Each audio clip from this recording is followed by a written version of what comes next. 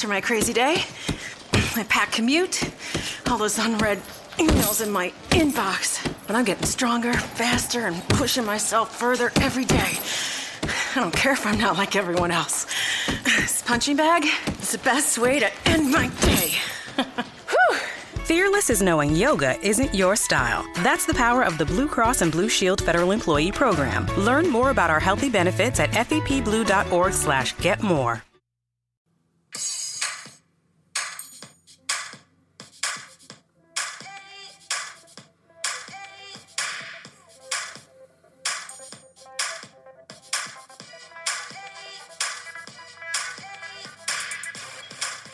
You are Locked On Dolphins, your daily podcast on the Miami Dolphins, part of the Locked On Podcast Network.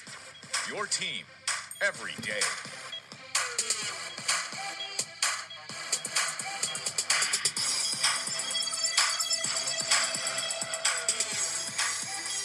What's up, Dolphin fans, and welcome in to the Tuesday, September the 12th edition of the Locked On Dolphins podcast. I am your host, Travis Wingfield, and I'm here to bring you your daily dose of Miami Dolphins football. On today's show, reacting to some of the things that happened around the league on Sunday, what it means to the Dolphins. And the main segment of the show, the case against the Dolphins' success in 2017. I've gotten lots of feedback from some of my negative views on this team heading into the season, and I'll explain exactly why in this show. But first, I have to remind you guys to subscribe to the podcast on Apple Podcasts, Tuned In, Stitcher, or wherever you get your podcasts from. Drop me a 5-star rating, write me a nice review. Helps out the podcast grow, helps me out to more Dolphins fans, helps everybody out in the process. Also, don't forget to check out the Locked On Sports family of podcasts, including the Locked On NFL podcast and the Locked On Heat podcast for national and local coverage of your favorite teams. Lastly, follow me on Twitter at Wingfield NFL, and check out my personal website, thirdand10.com. It's going to have the Week 1 NFL quarterback grades up on Thursday morning. Very, very excited about that. Got a bunch of news and notes and details and all that good stuff that I've jotted down from over the weekend and the film study.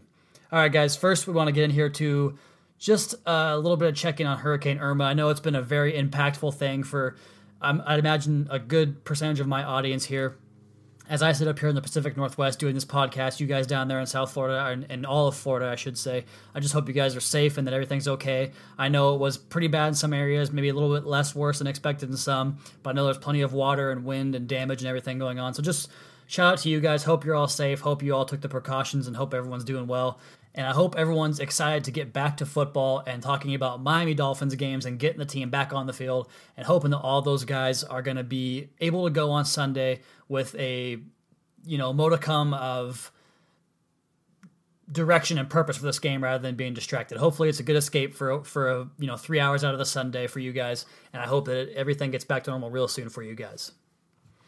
As we press on here, Week 1 is in the books now as the Chargers and Broncos are putting a bow on the first slate of NFL action for 2017. And the story of the weekend was really sloppy play. Penalties, special team gaffes, poor quarterback play. The league has a really, really serious rust problem right now. And in the first week, that was on display, and it couldn't be any more obvious. And I think it's a direct impact of the lack of preseason or off-season and preseason practices. The preseason games have really kind of taken a new direction in a new era where it used to be, the starters in the first game, at least when I was younger, I recall it was the first game you played a series or two for the very experienced, very well-established veterans. And then for some of the teams like Miami, for instance, over all those years, the first teamers would play the entire first quarter. And then game 2, it was most of the first half. And then game 3 was the first half and then into the third quarter and then probably got them pulled out around the fourth quarter sometime. I remember the year that I was most excited about as a Dolphins fan was 2006 when Dante Culpepper came in and Nick Saban was in year 2 and everything looked like it was getting turned around. They played the Panthers in game 3 and they looked like crap for the first 2 quarters. They came out for the first drive of the third quarter and the Dolphins went right down the field for a touchdown and they pulled them out after that. So that was kind of the old format, but now you have teams, Drew Brees and Phillip Rivers and Ben Roethlisberger, these guys barely even saw the field in the preseason, and not until the third game do they see the field. And so what I think the NFL needs to do is sort of revamp the entire format of the July/August slate of NFL football. And what I mean by that is they're never going to do this because the owners are all about money, and these preseason games do make a lot of money based on high ticket prices, concessions, all that stuff. But what they ought to do is just scrap all the games. They're fun to watch a little bit, I suppose. It gets people back into the mood of football, but just scrap them. Just scrap those.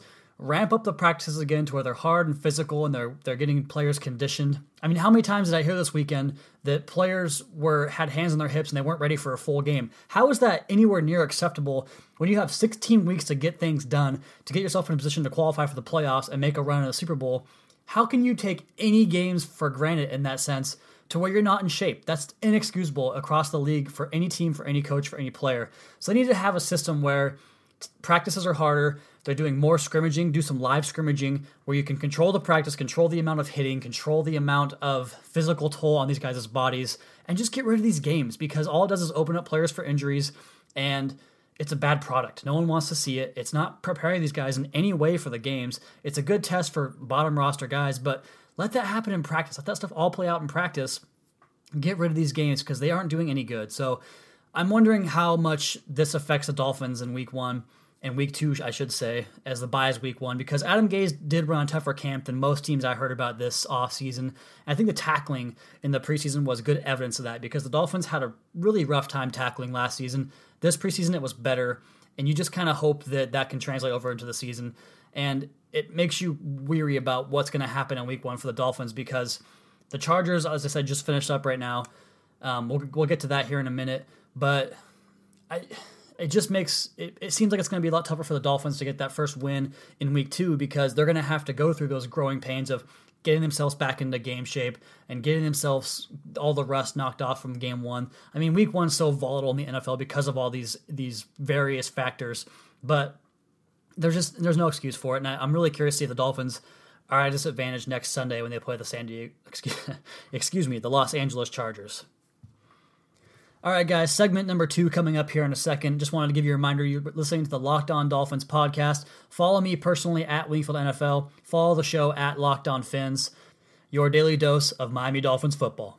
Is democracy in danger or decline? Condoleezza Rice, William Galston, and Carlos Gutierrez and others take on this question in the fall edition of The Catalyst, a journal of ideas from the Bush Institute. Surveys show Americans place less trust in institutions like the media and business. Others contend America has faced far more challenging periods and emerged strong. Leading policymakers, Bush Institute experts, and respected journalists take on this debate. Read about it at bushcenter.org/catalyst. All right, moving on to segment number 2 and the more pertinent Dolphins segment here, I suppose, for this episode.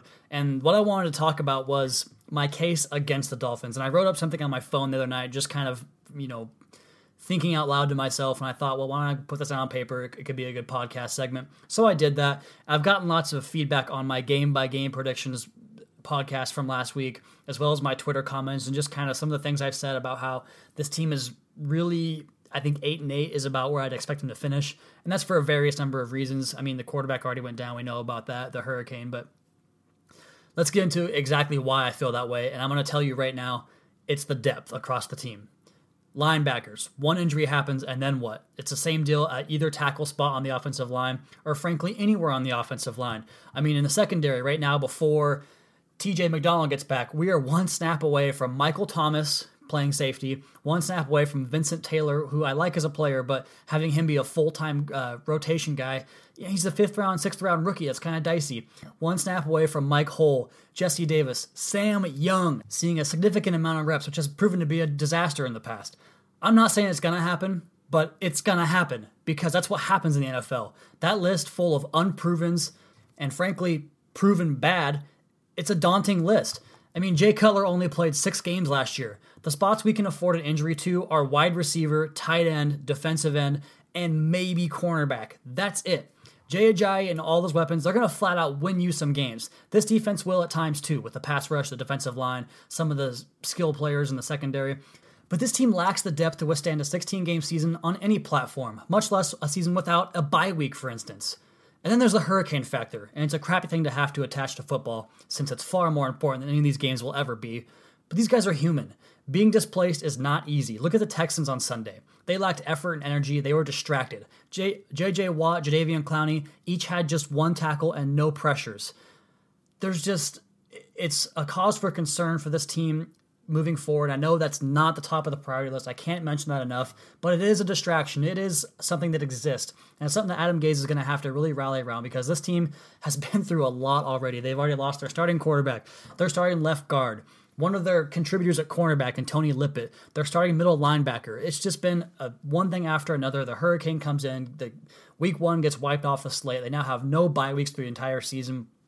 They are out in Los Angeles right now using somebody else's facility, prepping for the game on Sunday.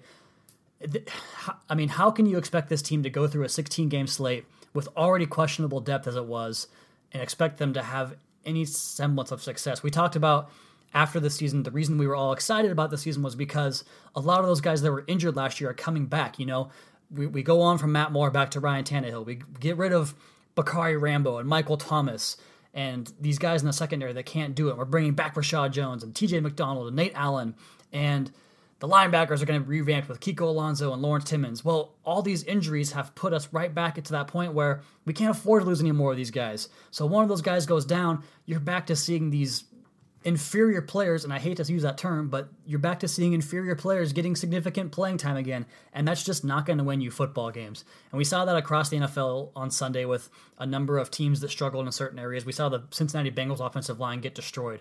We saw the Seattle Seahawks offensive line, the New York Giants offensive line get destroyed. If Laramie Tunsil or Jawan James goes out, you're in that same exact spot as those other teams because that's the one position of strength in this offensive line, the 2 offensive tackles, and behind them, it's just as bad as anywhere else in the league. So that's why I have been so adamant about 8-8 and the lack of ability to overcome the lack of depth on this team. It's going to be very tough for this team to withstand any injuries, and injuries are going to happen because that's what happens in the NFL. All right, guys, I hope you're still with me after that barrage of negativity. I promise that's not who I am normally. I just want to be realistic with you guys and provide the most in-depth and fair and honest assessment of this team as I possibly can. Tomorrow, going to be a little bit less authentic because I don't necessarily believe in it as much, but there are multiple scenarios that happen every year in football that could possibly happen, and they all play out in different ways. So on tomorrow's episode, the case for the Miami Dolphins. What will make them succeed, get to the playoffs and beyond, and how do they accomplish the things they accomplished last year and get further. And then as we move on to next week, guys, the show is going to get back to a normal format, so to speak, without the bye week. On Monday, we're going to do reaction shows, no film, just going to do 5 takeaways from the game on Sunday immediately after the game or that night, something thereafter, and then I'll post it on Monday morning. Tuesday is going to be random news and notes, kind of just a filler day, injuries, that type of stuff. And then Tuesday's when the coaches film comes out, so I'll have that available on Tuesday night. And then Wednesday, I will divulge all the coaches film that I see. I'll go through on Tuesday and give you a film breakdown of the game, and then as well as the upcoming opponent, which on Thursday, we will talk about the upcoming game on Thursday. So Monday reaction, Tuesday random news and notes, Wednesday coaches film study, and then Thursday preview of the upcoming game. And that's going to do it for this podcast. We'll be back tomorrow with another episode. Be sure to subscribe to the podcast, leave me a 5-star rating and review. Check out the other Locked On Sports podcast for all your local and national coverage of your favorite teams. Follow me on Twitter at Wingfield NFL, and check out 3rd-and-10.com for the Week 1 quarterback wrap-up for the 2017 NFL season. We're back tomorrow with another edition of the Locked On Dolphins podcast, your daily dose of Miami Dolphins football. Fins up. Is democracy in danger or decline? Condoleezza Rice, William Galston, and Carlos Gutierrez and others take on this question in the fall edition of The Catalyst, a journal of ideas from the Bush Institute. Surveys show Americans place less trust in institutions like the media and business. Others contend America has faced far more challenging periods and emerged strong. Leading policymakers, Bush Institute experts, and respected journalists take on this debate. Read about it at bushcenter.org/catalyst.